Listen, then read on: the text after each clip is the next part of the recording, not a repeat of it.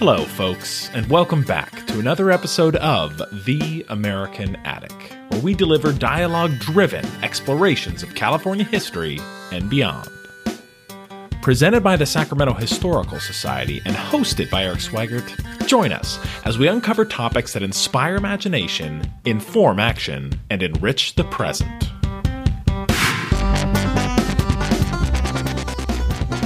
What are the roles of religious communities in shaping an urban culture? How do ethnic groups settle, organize, and then begin to influence the environment that they find themselves in? What role does Sacramento, California in particular play in illustrating the patterns of religious, and more specifically Catholic, experience in the United States? These questions and their answers are just the tip of the iceberg of what we'll be discussing in today's episode of The American Attic. And part of the mission of the Sacramento Historical Society is simply to preserve the heritage of the Sacramento region, to promote this heritage, and to share insights like what are discussed in today's episode with a broader audience. And we are pleased to share a discussion with a guest today who has been involved in Sacramento history for decades in some way, shape, or form. And he is a professor at Marquette University. He is an author. He is a all-around Sacramento scholar. The guy knows his stuff. And in today's episode, we discuss his forthcoming book that will be published. We'll be looking at the process that historians follow to bring lessons from the past to a wider audience and make sure that they are useful, accurate, objective, all of the things that we appreciate in historical and documentary style works. And this is all conducted through the lens of the religious history of California's capital, specifically the Catholic experience and the Catholic presence that has had such an impact on local history in this particular corner of California. So, without further ado, please enjoy this rambling and roving conversation with Dr. Steve Avella. Well, we are back with Steve Avella. Steve, you are one of a handful of returning guests, I'm happy to say. So thank you again for taking the time today. Glad to do it, Eric. Glad to be able to talk about Sacramento history. Yes, and you have been very active from what it looks like the last few years in working on a new project. And I think that's probably where we can kick things off on this episode, is just to chat a little bit about the project, go into the details, obviously, of what you've been working on, how it fits in with Sacramento history and history kind of writ large. So before we take a look at your current project and what it contains, just wanted to ask you right off the bat, how's it going? How's the how's the book coming? Are you what stage are you at in the production? I'm actually finished with this book, Eric. This one, despite some supply chain issues, is printed. It's ready to go. I just touched base with the marketer this morning, and it's been in transit. I believe it's printed in England. That's where a lot of these popular histories are printed now, and then it was shipped in March, and the warehouse man says any day now. So pretty soon it should be appearing on the list of Amazon and then directly through Arcadia Press. Arcadia does a lot of the marketing for what is called Fonthill Media.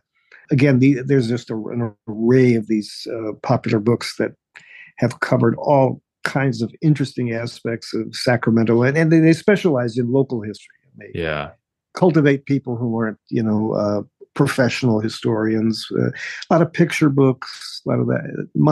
My work went through them, and it's done. It's absolutely done, and hopefully, by the time people hear this podcast, they'll be able to get it. Great. Well, congratulations. Another milestone. It sounds like. Yeah, it's wonderful work. I enjoyed it immensely, and I still love research and writing. The people in the California room at at the state library, and the people at the Center for Sacramento History and the Sacramento room of the public library. They all know me, and they Yeah. all kind of say, "Oh, you're back, huh? Okay." And they're just delightful people. I've been Great. extraordinarily gifted with some wonderful friends in all of these locations. So, Yeah, that's great. I was actually just over there a month or two ago. My company is they have some items and artifacts over at the archives there at the Sacramento Center for Sacramento History. So it's amazing when you go back in there into the archives. I mean, and this actually is something I'm curious about because you have spent time in the Vatican archives, correct? yes, yes, I'm actually going back again in October for a couple of weeks to work on something that I fought with them to get access to. You have to kind of go to do our hand-to-hand combat with them sometimes for things. But I actually won a case, and so I'm going over there, and yeah, it's been fun. Great. There's some different challenges there, language being one of them, but I'll tell you, it is really a fertile source of information for American historians too. Much of the people who work in there work in medieval history, and Yeah. of course, their artifacts go back into ancient times, and their documentary evidence is abundant. But if you're doing American history, some of the stuff I've done on Sacramento has drawn from that Vatican research. So fascinating stuff, different perspective, Sure. and stuff you're not going to easily learn over here. So, Yeah. No, I've never been to the Vatican archives, but when I was just in what the center has, I was just amazed with the treasure trove that's there. oh gosh, that's a gem. I mean, a lot of that stuff was acquired by the late Jim Henley. Did you know Jim? I did not. Oh gosh, you missed really one of the giants of Sacramento history. He collected everything and got all kinds of. Not only the heart of it is the McClatchy collection, Yeah. which he managed to get. One of the most documented journalists in American history, without a doubt. Yeah. Jim got all that, but he also collected, Sacramentiana, like shaky signs, and Yeah. different signage from well-known Sacramento businesses that had gone out of existence, and then again, all sorts of collection items from various Sacramentans who my grandfather left me all this stuff. What is it? And you would discover, this is one of the founding fathers of Sacramento, or here was a guy who was a former mayor, so on and so on. Jim has it all. In addition, they have a magnificent photo archive. Yeah. For this book I've done, they were a great source of help for that. Great. Well, before I forget, I'll just do a little name drop. The title of the book is Indomitable Sacramentans. And I think a good place to start, and before we get into kind of the details of it, how do you decide on some of the titles for some of these books? Because this is not your first book. So I'm curious, do you have a process for determining the title of something like that, or is it just whatever inspires you? Well, when I think about Sacramento, the term indomitable, in other words, you can't beat this place down. It keeps coming back. I discovered that way early in the 90s. I was going through some old correspondence, and they had a picture of the state capitol, which had been erected by that time, and it had Sacramento Urbs Indomita. Now, I've studied Latin most of my life, and indomitable city. And I thought, well, yeah, that's it. This city was kind of born out of sort of an exploit. It was an instant city, born out of the gold rush, born on low land, was flooded. Yeah. And the city sustained a lot of trauma in its first existence: the floods, the fires, the floods, the fires, and then with the diminution of the gold fever, it kind of settled into a period of lassitude, but then it reinvents itself. You get a cadre of merchants, citizens, and others who want to improve the quality of the city, who want to pave it, who want to maintain its trees, to create a more viable urban culture.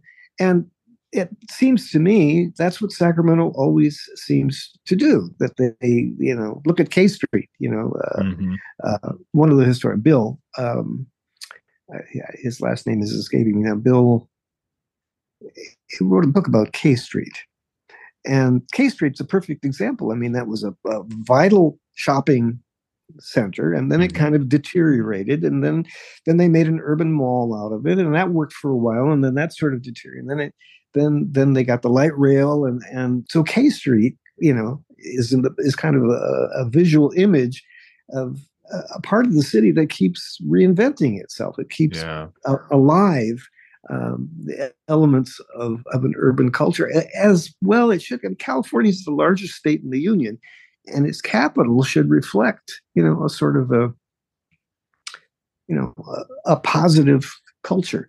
Sure. So when I saw that on that thing, I thought, well, that to me is something that encapsulates the spirit of Sacramento, and people who refuse to be beat down, people who refuse to just accept the woes and misfortunes of nature, of bad governance, of the inevitable decline of urban centers, that part of the larger urban history of the United States, and they come back. And I was pleased. I just ran into this fellow, the fellow who was one of the executives of the Sacramento Republic. He contacted me and asked about using that title. I think they use that as kind of their chance, Sacramento, Indomitable City. Yeah. And we had a mutual friend, and I had a luncheon with him. I just ran into him back in earlier this year, and so he thanked me again for bringing that to his attention and all that. But yeah, when I saw this book, when I saw these people that I wanted to highlight, people who had been lost in history, people whose names were not attached to things or were erased, and I wanted to bring them up, like the lost city of Atlantis. I thought, these people didn't give up. They really wanted their own ethnic space. They wanted to make significant contributions to the beauty, the culture of the city, and the vehicle of the Catholic Church was the way for them to do that, because they could become the object of philanthropy, of these people's generosity. So they were indomitable. Sure. This is my city. This is my town. This is where I want to make my mark. Yeah. And that's hopefully the theme that runs through all the chapters of the book. And I think it does. I just from what I saw with the materials that you shared with me already, was this book something that you've kind of always wanted to tackle, a project you always wanted to take on, or did it kind of arise organically in the last 2 to 3 years of your scholarship in general? Was it kind of more recent, or was this something that you had always wanted to kind of organize and put together? It came from earlier scholarship. My first venue into studying the history of religion in Sacramento focused on the elites, it focused on the ministers, it focused on the movers and shakers, the people at the top, the people who were visible representations of their denomination or particular spiritual movements. But as I got to thinking about it, and I was asked to give a talk out in El Dorado Hills, and I thought, I want to do something a little different here and talk about the hidden people who really did a lot of work, but who were passing away and whose contributions were going to be lost. Now, where I spoke was called Holy Trinity Parish in El Dorado Hills, which is a comparatively recent addition to the Catholic Church in the Diocese of Sacramento. And there were still people around who had been in on the origins of that church, which was built sometime in the 90s.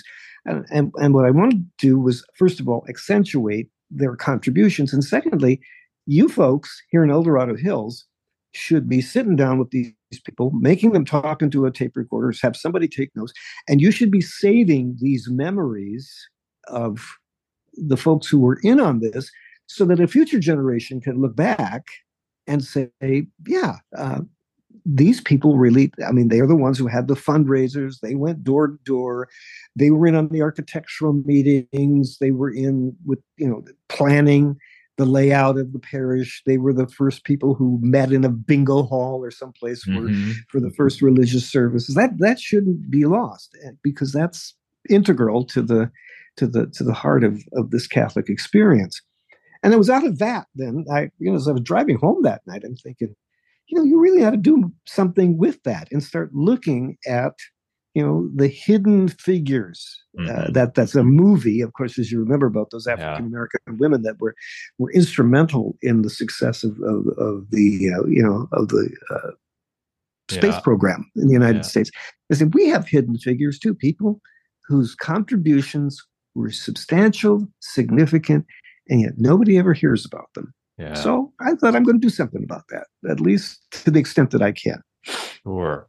No, it's and that definitely comes through in the book. I think it's a wealth of stories that even folks that have a robust knowledge of Sacramento and local history, there's plenty of surprises to be had in that, I think. Which actually leads me to something else I was curious about. When you were doing the research, or first of all, how long, kind of bookmarking for us, how long would you say the research portion of this was when you said, okay, I'm going to take this on?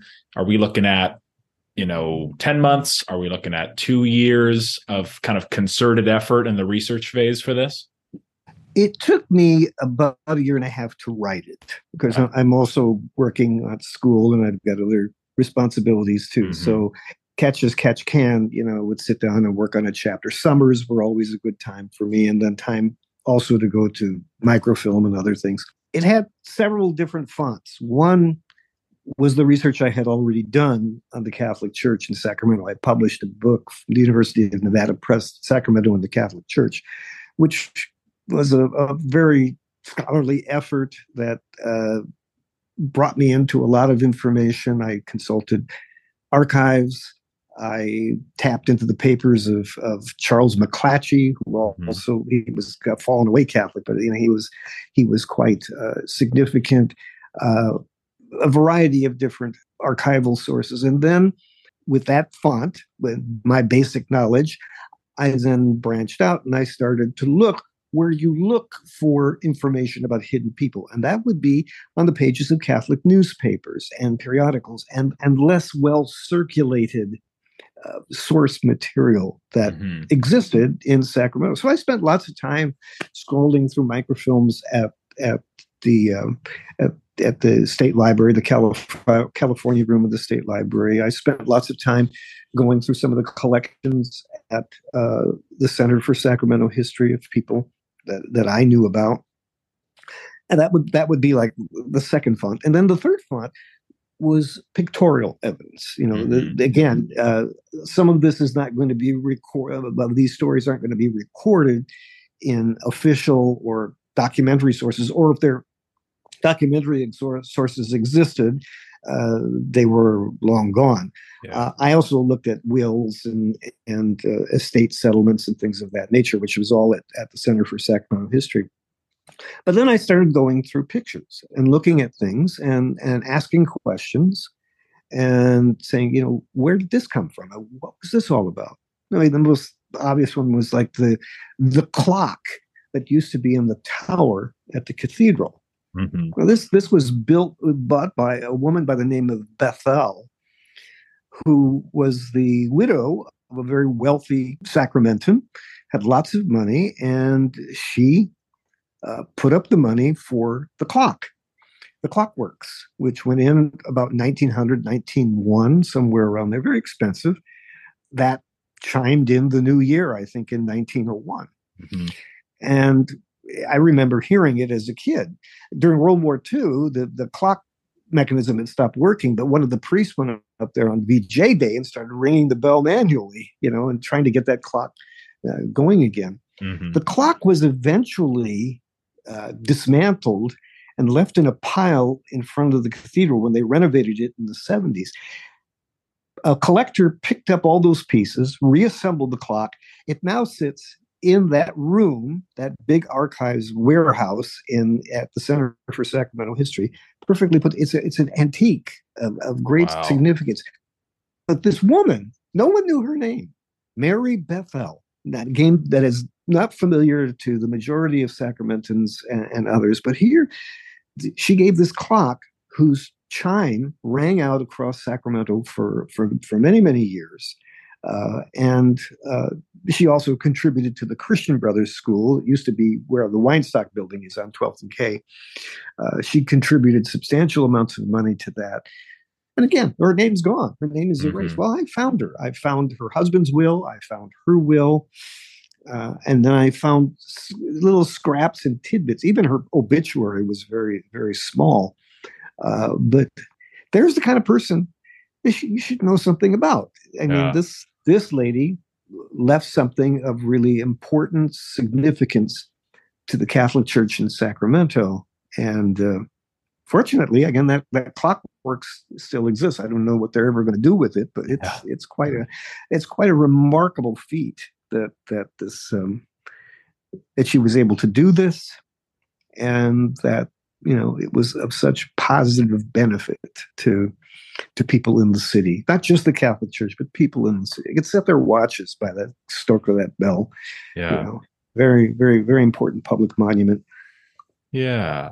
Well, and I think that's something too, that for fans of history and some of our listeners, of course, the process of historical scholarship is definitely something that often gets overlooked, or sometimes gets overlooked when people get to an age or get to a point in their life where they start to appreciate history more, which in my opinion, everyone gets there at some point or another. Everybody gets to a point where they start looking at the past with renewed interest. However that comes about, I've a lot of family members that, I was lucky enough to study it at university and things like that, but I'm excited that people get to that point. You've spent a good chunk of your life operating in this space, and looking at the topic of this book, for a moment. And I think this is a bigger question that definitely will lead to some other areas of discussion, but taking on the topic, like looking at a capital city like Sacramento, and then looking at strictly through the lens of the religious presence, and getting even more specific through the Catholic presence in that city. How are there any thoughts around how does a religious presence or religious values contribute to the development of a city? Because that's not always an association that is super apparent when you look at a city, whether it's the skyline of a city or just the contemporary version of a city like Sacramento, and then you try and wrap your head around the religious origins of that. How do those things combine or come together? Excellent question. It's one I've thought about quite a bit. First of all, I would have to say, in general, there are cities in the United States that are known for their religious identity. Let's take Salt Lake City, Utah. Okay, that's a Boston. These cities have very large and very visible religious identities and the like. Sacramento is not that way. Sacramento is, it's an instant city. It grew up sort of by accident on the shore there of the American and Sacramento rivers, and so I would have to say, Sacramento is not going to be like Salt Lake City. It's not going to have a dominant religious institution that sort of controls its culture, its life, its legal structure, so on. That being said, this is the way I break it down, Eric. Number one cannot underestimate the power of religious faith in people's lives. People do things because they believe. All right, they fight, they agitate for political issues, they stake out turf, and they build institutions because they believe. Whenever I look at a church in Sacramento, you see in brick and mortar form the incarnation of belief. I put it this way when I talk to various Catholic groups: how many spaghetti dinners did it cost to build this cinder block building? Sure. How many Filipino dinners in again, why do people do this? Why do they spend all day cooking or fundraising or, shaping things up? Because they believe, and their belief is an effective agent, as my historical colleagues would say. But number two, and this perhaps would be of more direct relevance to, folding religion into the fabric of Sacramento's life. Religious institutions also have social functions. Number one, they're revenue generators and spenders. Mm-hmm. Okay, they raise money and they spend it. They spend it in salaries. They spend it in goods and services. It's an economic engine of some sort. Now, discerning how much that is not always easy, but without it, there would be some sort of a gap in local revenue. Say the cathedral in Sacramento attracts a lot of visitors. People would go, oh, well, I'll come to the Capitol, but I hear there's this nice cathedral up ahead too. I think I'll take a look in there.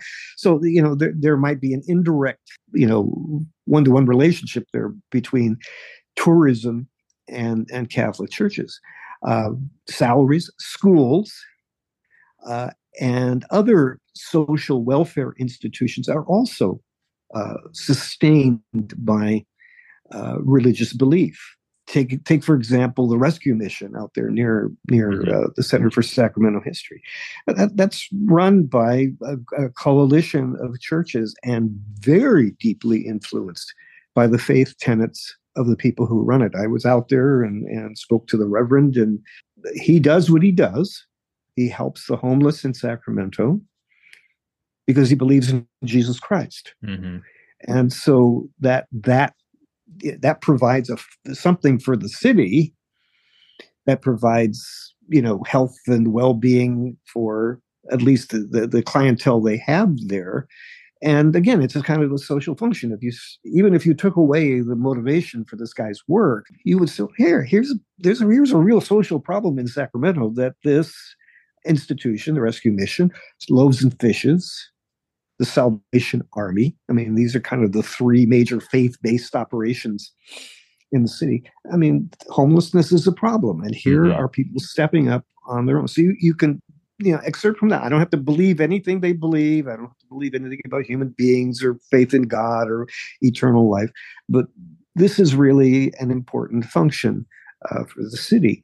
They occupy urban space. Okay, when you think about the layout of Sacramento, that grid pattern that we have, they occupy some key space. Again, I'll go to the cathedral. The cathedral was built deliberately one block from the Capitol. Yeah, a very different architectural style, but church and state. The bishop who did that deliberately. He wanted the state and the church to occupy a kind of a different or their respective spheres within the city. Other urban space exists.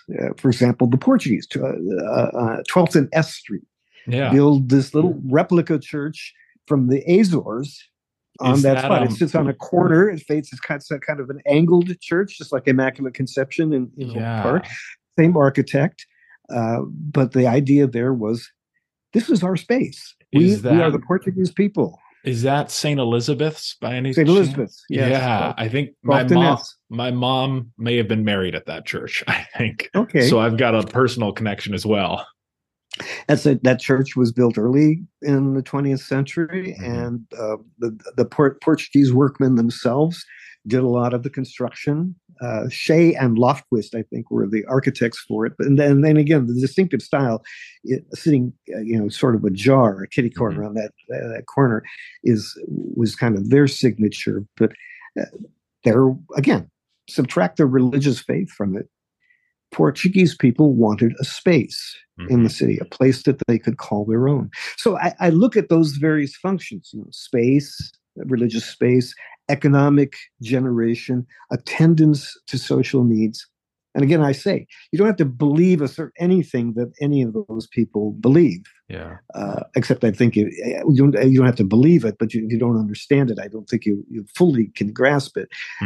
But be that as it may, if you view them exclusively as secular institutions, they make a difference in Sacramento. Without them, it would have been a different place. Yeah. And I think that, there's a lot of, your book includes a lot of context, which is what I was enjoying a lot of as well. It's like looking at the different public works that the Catholics in Sacramento were pursuing, looking at the different ethnic groups within the Catholic Church. That was something that caught me off guard a lot. Was, I don't know if infighting is too strong of a word, but the different priorities that some of the Portuguese Catholics would have versus the Irish Catholics versus the the Mexican Catholics that were in the area at the time, and the Italians, and looking at the dynamic there. A thought occurred to me preparing for this episode was, I think there is a section in the book that's talking about the Irish influence in the church and how that differed from some of these other ethnic groups. Can you talk a little bit about that and some of the dynamics between some of these, they all fall under the umbrella of Catholic, but they're coming from different places. They have different countries of origin, and how that kind of, rolled into this history. The Irish were the dominant factor of Sacramento Catholicism for many, many years, almost up until the present. The leadership of the Catholic Church in the first three bishops of Sacramento were all Irish-born. Many of the priests were Irish-born. The nuns, the biggest single group of sisters, the Religious Sisters of Mercy, were primarily Irish women for a long time. And so the culture, the life, the structuring of religious reality that existed and was definitive in Sacramento was of Ireland. And the Irish Catholics have a different history. All right, Ireland is a very Catholic country, at least it was up until present. When Catholic Irish moved into Sacramento, they brought with them a very lively faith and devotion, and also the heritage of Ireland. And in Ireland, for many, many years, until Ireland gets independence in the 1920s, they had kind of labored under the British thumb. And in Ireland, the British government had co-opted the Catholic Church. It's a complicated history, but the Irish really had to live with a very limited access to really beautiful churches. They had kind of a bare bones religious approach, very simple. They had a devotional life that was very much influenced by the kinds of priests and bishops that they had there, and they brought that over to Sacramento. And so their identity was kind of stamped on the Catholic Church for a long time, really until the 1890s. There was only one Catholic church in Sacramento. That was St. Rose at 7th and K, which I think now is kind of a skating rink. That's where it named for someone whose name I don't remember. He obviously may have been a very important person, but I don't recognize the name for whom it's named. It used to be called St. Rose Plaza. Well, that was the only Catholic church in the city, and they had Irish pastors. Irish nuns worked there, taught there. And then eventually other ethnic groups came. And although they shared a common faith, they believed in the same things, the cultural expression of that faith was different in terms of their expectations of worship, their music, their devotional life, and just the internal structure of their religious identity. Again, they were all Catholic, but within Catholicism is like let 1,000 flowers bloom. Long before Mao said it, the Catholics were doing that. And the first group that really kind of grated against this Irish dominance were German speakers who came to the city and kind of formed their own enclave and wanted their own church. They wanted a place where, other than St. Rose, where they could express their German form of Catholicism in their own particular way. And they met resistance from the Irish leadership, because if you start building other churches, that's going to diminish revenue into the one church. If you start building, people are going to fall away, and you're going to have problems of various sorts. And the Irish were pretty adamant that this is our city, this is our church, we're the bosses here. Well, ultimately, things changed and grew, and the city grew eastward enough so that eventually the German speakers got their own parish, which is called St. Francis of Assisi. Mm-hmm. They got Franciscan friars to come out there to build a church, and then later to build a church that resembled a mission, because Sacramento didn't have a mission like other parts of California, right across from Sutter's Fort. That's right. Okay. Yeah. And then while the Germans kind of operated, well, this is a parish just for people who lived in this territory. You don't have to be German to come here, and that was always the case. It was understood that that was a German parish. They had services available for German speakers. You could go to confession there, which is a big thing for Catholics, and you have a German padre listen to you and help you. You had German devotions, and the decor of St. Francis Church is very elaborate, more elaborate than any Irish church. Elaborate stained glass, beautiful woodwork. The woodwork in St. Francis Church was rescued from the state capitol when they dismantled portions of the state capitol. So if you go up to the banister, up to the choir loft, it's got the California artichoke.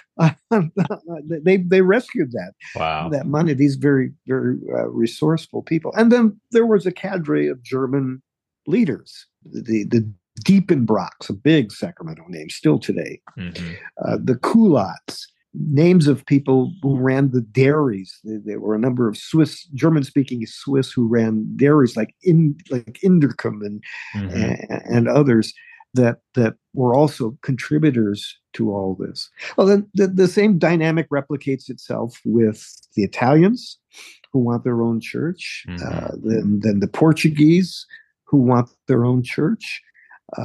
And why do they want this? Well, again, they're looking for a place that provides them the kind of cultural experience that they knew in their home countries. And some people have said that ethnic parishes, and by the way, not just Catholic, the German Lutherans, there were German Lutherans. St. John's Lutheran in Sacramento was a German congregation. But they wanted a cultural experience that spoke to them, that literally spoke their language, literally understood their culture, and could kind of be a way station to many of them on the way to becoming Americanized. And I think that was the social function of the church. Now they had resistance to all this, and I try to accentuate in the chapters on the ethnic churches the role of particular laypersons. Okay, and in the case of the Germans, you had Melchior Diepenbrock, who was a leader. You had August Kulat, who was probably one of the wealthiest men in Sacramento. He would contribute to the cathedral quite substantially as well too. Luigi Cafaro for the Italians. The Portuguese had their people, and the Spanish speaking had a fellow by the name of Federico Falcon. Federico Falcon was a layman. He was from Mexico and had come to Sacramento and worked with the Southern Pacific at first, and then becomes a social worker and really kind of works with the fledgling Spanish-speaking community in Sacramento, and ultimately, helps them coalesce as a community and eventually get their own church. So these people, Falcon and Cafaro and Diepenbrock and Kulat, these are people, again, some may know their names. Diepenbrock would of course be a big name in Sacramento. They were lawyers, they were physicians, they were very professional people. And again, many of them are still around in the city, very admirable people. But that's what I wanted to do. I wanted to lift them up as people who, in the Catholic Church, it's a hierarchical church, and people in authority have a lot of real authority. But here were these people who stood up and said, no, we want our own church. You don't want us to have one? We want one, and we're going to have one. And I kind of lay out how this happens with the respective ethnic groups. Got it. Well, normally this, I'm tempted to go down the path of exploring, because you do a great job in the book of examining some of the male figures as well as some of the female figures. And normally this is where I would take an opportunity to explore that a little bit further. But this dynamic of groups within Catholicism in Sacramento and treating them as a whole operating in a larger social context. I want to kind of work through that a little bit more because, in the United States, we have such a strong, the Protestant tradition in the United States goes back all the way to the founding of the country and before. I've encountered some reports in my exploration of just American history across the board of friction, some serious friction at times between Catholics and the Protestants in any number of states or communities and things like that. And I wanted to ask, was there any evidence in your looking at this topic of Catholics in Sacramento of that friction of treating Catholics as a group, even though we know they're not a homogenous group, there are layers within them, but treating them as a group for a second, was there any accounts of friction between them and a Protestant presence in Sacramento? Any discrimination, things like that, that's seen elsewhere? Very much so. Very much so. There were notorious outbursts of anti-Catholicism in Sacramento's history that were local manifestations of larger national movements. Number one, in the 1850s, now this is a rather early time in Sacramento's history, but there was a movement called the Know Nothing movement. This was an anti-immigrant political and social movement that coalesced into a major political party. The Know Nothings ran candidates for legislature, for state office, and for federal office. There was a Know Nothing candidate for president in 1852, and eventually the party kind of fell apart by 1856. But there were manifestations in Sacramento. You saw them expressed on the pages of the Sacramento Union, one of the major papers in the city at that time, and expressing concerns about Roman, which is kind of the code word for Catholic, interference in politics, and concerns that the Catholic Church was anti-democratic and really existed with ideas contrary to the development of American democracy and freedom. That kind of fades away. The 1860s come, of course, it's the Civil War.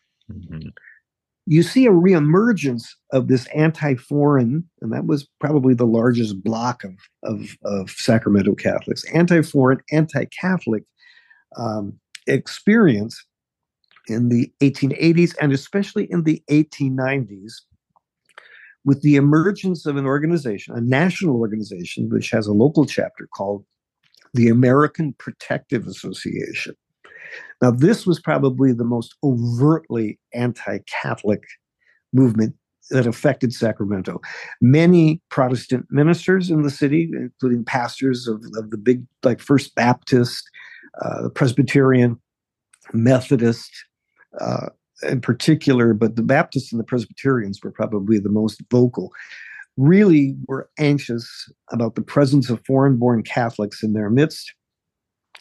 And since the American Protective Association sponsored political candidates, people who ran for city council, people who ran for local offices, people who were on the police force and the ranks of public school teachers, the APA, as it's called, was a force to be reckoned with. And they managed to make some political headway in the 1890s. But they're leading up to elections in particular. There could be some very harsh anti-Catholic invective from some of the ministers. The Protestant ministers in Sacramento formed an organization called the Ministerial Union. And their collective attitude, I wouldn't say this was true of all of them, but their collective attitude was Catholicism, and particularly foreign-born Catholics, were a threat to the civic well-being of Sacramento. Now, the person who opposed them most vocally was C.K. McClatchy. He he took off after them on almost every page of the B, all during this particular period. He identified them, he made fun of them, he did things. I didn't find a lot of evidence of Catholics themselves speaking up, but I don't know. Perhaps I missed sources that may be out there. Yeah. But there was McClatchy, a fallen away Catholic. He was born a Catholic. His wife was very Catholic. Yeah. All his kids were baptized. All the McClatchy clans were, but they didn't follow through on their religious traditions. Mm-hmm. But the APA, and this exists primarily in the early 1890s. The less than final big outburst was in the 20s with the rise of the Ku Klux Klan. Mm-hmm. And the Klan was a multi-purpose hater. All right. Mm-hmm. The Klan of the 1920s is subject to a lot of discussion about what it really was. There's some very good books about the Klan. They appealed to women. They appealed to people in states other than the Deep South. They were very politically active. The Klan in Sacramento has had some coverage, but there's still lots and lots to do with them. But they too were capable of making very unusual statements about the Catholic Church. One of their Kliegels, everything began with a K with the Klan. One of their Kliegels, one of their local leaders, occasionally would spout off about the Catholic Church. Mm-hmm. And again, the only person who really attacked him publicly was McClatchy, but he was also joined by city officials and others who worried that this group had infiltrated the police department and other city agencies, and they weren't going to have this because the 1920s, Sacramento was really concerned about its image. It began to refurbish its downtown. It began to look, we're a modern city. We're going to move forward. We're going to change the city. And this group of reactionaries are not good for our image. Well, they flourished for a time, but that would probably be, others might identify other areas where the Catholic Church would become the subject of rather negative public comment. Probably most recently, with the revelation of all the sexual abuse that has not been. Well, that's an objectively horrible thing, but it's certainly not good for the image of the church. But yeah, the APA and the Klan would be two moments where political leaders or religious leaders would take off.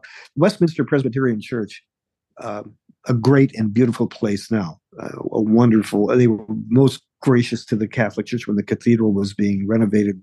Masses were held in there, but the Westminster Presbyterian Church was one of the most receptive places for Klan activity in those days. Now, again, they would be embarrassed by that, and again, I want to make sure that we understand that that's not the way Westminster. Westminster is a beautiful, positive contribution to the well-being of Sacramento. And again, they don't hate Catholics, but in those days, there was some ride 'em cowboy attitude towards the Catholic Church. Well, and it sounds like it was the issues and the challenges that were faced by the Catholic Church then, maybe a different menu of challenges, but it sounds just as dynamic as the Catholic Church today, and some of the issues that are being worked through and things like that. And it's that's one of the parts of the book that I found just fascinating, is looking at these chapters in Catholic history in Sacramento and what some of the issues of the day were then, and how they stack up or compare to issues and goals and challenges that the church has nowadays, not just in Sacramento, but other locations as well. And in the book, you chronicle, you make mention of, it seems like you make mention of a healthy distribution of both lay people as well as clergy and folks that are operating within the ranks of the church. Looking at that group, is there anybody that you feel captures that spirit, that indomitable spirit? I mean, if they made it into the book, I'm assuming they have at least a little bit, of that indomitable spirit. But any two or three or handful folks that stuck out to you more as capturing that spirit? Well, truly, for me, the great discovery and the person I have been harping on for a long time is Dr. Gregory Phelan, one of the first physicians in the city, comes to the city right in the heart of the gold rush. The city is, full of people, and it's kind of a charnel house of waterborne illnesses. And this guy is working with them and burying them. He's a devout Catholic layman from New York. Later will marry the sister of a couple of bishops, and that will kind of reinforce his Catholic identity. But he was a man really full of a lot of anxious concern about the well-being of people, and he watched a lot of people die, of dysentery, of cholera, and other things that, again, born in the water there and the bad sanitation of early Sacramento. Mm-hmm. And he laments. There's a little tiny fragment of his diary left in the collections of the California Room at the State Library. But he talked about sitting with these people and then watching them die and then taking them out to bury them. And they said they died without the benefits of religion. They died without anybody to pray with them. Mm-hmm. I'm paraphrasing him. Died without anybody to kind of transition them to the life beyond. And that really seized him.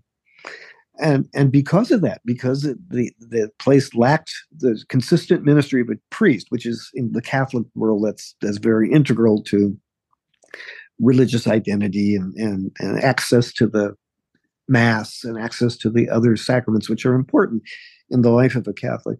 He worked diligently to bring Catholic priests to Sacramento and to help create the primary Catholic community of Sacramento, which would culminate in the building of St. Rose Church. And he then, once that got started, he moved more diligently into his affairs as a doctor. He became the first head of the Sacramento Medical Society, so on. Eventually would leave the city and reside abroad for a while, and then lived, I think he died in San Francisco. But Dr. Phelan is one of these people, again, sincerely, as far as I can tell, genuinely motivated by his concern for people's immortal souls that helped to organize the Catholic Church. They generally attribute that, they, meaning historians of the past, that to the ministrations of a wandering priest by the name of Peter Anderson. And he was there, and he helped. But it was Phelan who was the common thread. He's the one who kept getting people together. He's the one who kind of organized folks to say, okay, now we need to buy some property. We need to get ourselves established. He contributed substantially to the visibility of the church. The next one that I would point out would be the women of the cathedral.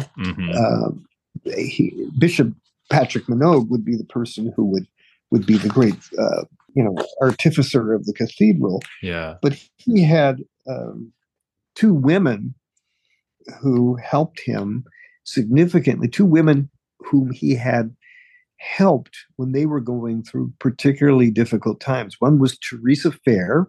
Mm-hmm. She was the wife of one of the Comstock Lode silver multi-zillionaires. Yeah.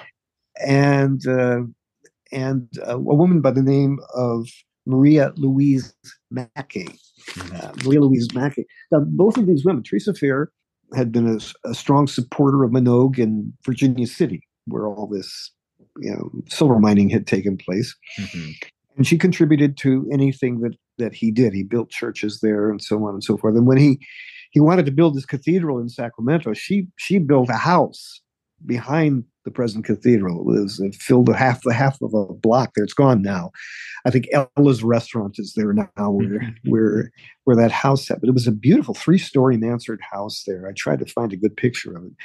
But she was extraordinarily generous, not only for the church in Sacramento, but also the church in San Francisco. She contributed. She moved there, and after she was divorced, and that was where she really got close to Minogue. Her husband cheated on her.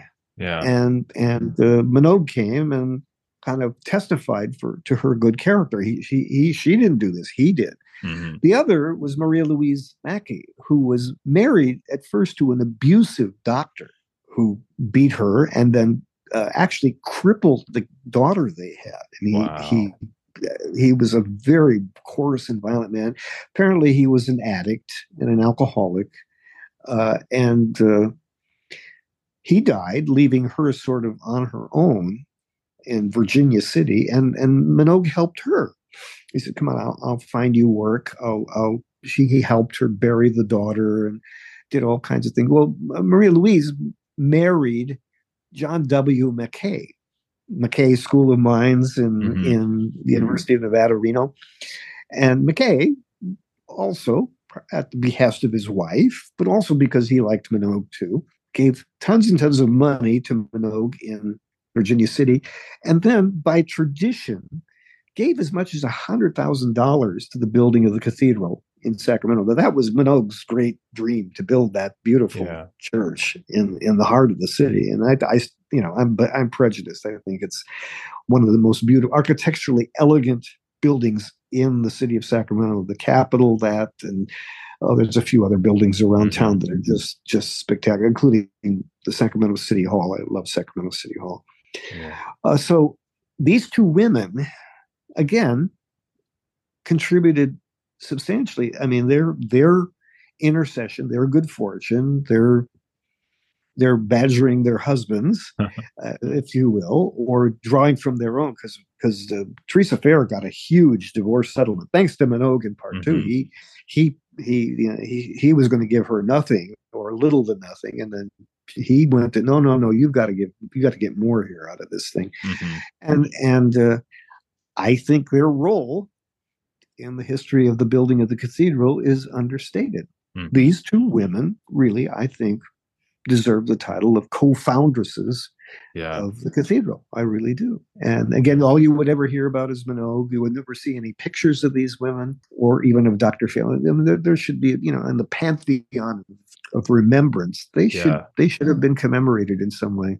And people might disagree with me. They like the old story of Father Anderson doing everything, and Minogue and McKay and all that sort of stuff. But I think these are hidden figures, like those African American women in the space program. Something happened here, and it wasn't just one person who did it. It was these women, and the role of these women is even more accentuated because the people of Sacramento did not want to pay for this big cathedral. They fell far short of any kind of fund. Minogue knew this, that they weren't going to pony up for this huge. It was a bigger cathedral than Sacramento could afford. But he built it, and he built it with their help. Nice. No, I love that, the way you phrased that, the pantheon of a city's figures. I would be so curious to know, not just Sacramento, but a lot of major cities out there, if they did have a pantheon of all the figures, famous and unknown, who would make it, who would make the cut. It's an interesting question to consider, no matter where our listeners are tuning in from, whether it's Salt Lake City, Boston, beyond. I think as we're approaching the hour mark, so just a few more questions I wanted to cover. Looking at the book as a whole and looking at the subject matter that it covers, what lessons do you feel that this account of Sacramento's Catholic past offer non-Catholics in particular? Because I think there's a certain degree of internal motivation that Catholics would have looking at this subject matter, but any specific lessons that come to mind that you feel would appeal to non-Catholic listeners? I believe that it would be, first of all, important for religious figures, and particularly people with an interest in history, to get together and to discuss the contributions of their respective faith communities to the well-being of Sacramento. To just like a symposium, something held at the Saccopolis Gallery, where people form a panel and they say, okay, here is the Methodist Church, here are the Baptists, here's what the Presbyterians have done, here's what the Lutherans have done. Just to speak these things so that everybody gets a chance to hear, to listen, to ask questions about these faith traditions. And it's my belief, maybe a naive one, that out of this would come a greater consciousness awareness of the role of religious communities in the shaping of urban culture in Sacramento. Sacramento is small enough, but also diverse enough to put, to make this, and this would also include, Mormons, Asian religions, various kinds of New Age religions, things of all of these groups. I think have literally a place at the table, and then out of that, and I think like an academic, to compile, a kind of a set of these essays and make that available. Number two, I would think that a history from the bottom up, focus on the non-elites, on the ministers or on the church wardens or the deacons or whatever rank of hierarchy exists within these churches, but on the ordinary folks who did the work, the people who launched the fundraising, the people who took care of ordinary things, the people who made significant contributions to the building of churches, to the well-being of communities, people who were significant social activists. These kinds of institutions, these kinds of histories need to be recorded and heard. Now, some of these churches are old. They're the Congregational Church, for example, the one that's across from Sutter's Fort. That was one of the oldest churches in Sacramento, and I wonder how much of their history they know. I wonder. It was the Reverend Benton was in charge of of that church for many years. He was perhaps the most influential minister in early Sacramento, and there's a picture of him at the breaking of the ground for the Central Pacific. If you go into our railway terminal there, you see that big mural up above one of the walls there. He's there, offering a prayer for that day. And I can't think of an event other than raising the level of the streets and building the railroad made Sacramento. The railroad and the establishment of those rail shops and those that provided economic stability, good jobs in the city for many, many years. Well, somebody like Benton needs to be better known and understood. So I would urge each of these communities to deploy the skills of people interested in their community, and there are people who are interested. I wanted to say this, Eric, and you had mentioned this before about the interest in history. Sacramento has got a remarkable cadre of people who are interested in history. I have found this in my own experience writing Sacramento history, been to meetings, seen the popularity of books that are built that are about the city, and the access that people have to histories of the city. They're very curious about this. And Sacramento has really got a vital and vivid interest in local history. I think in congregations and religious communities that have the wherewithal, have the resources, that they should start to gather materials that can be part of a significant history.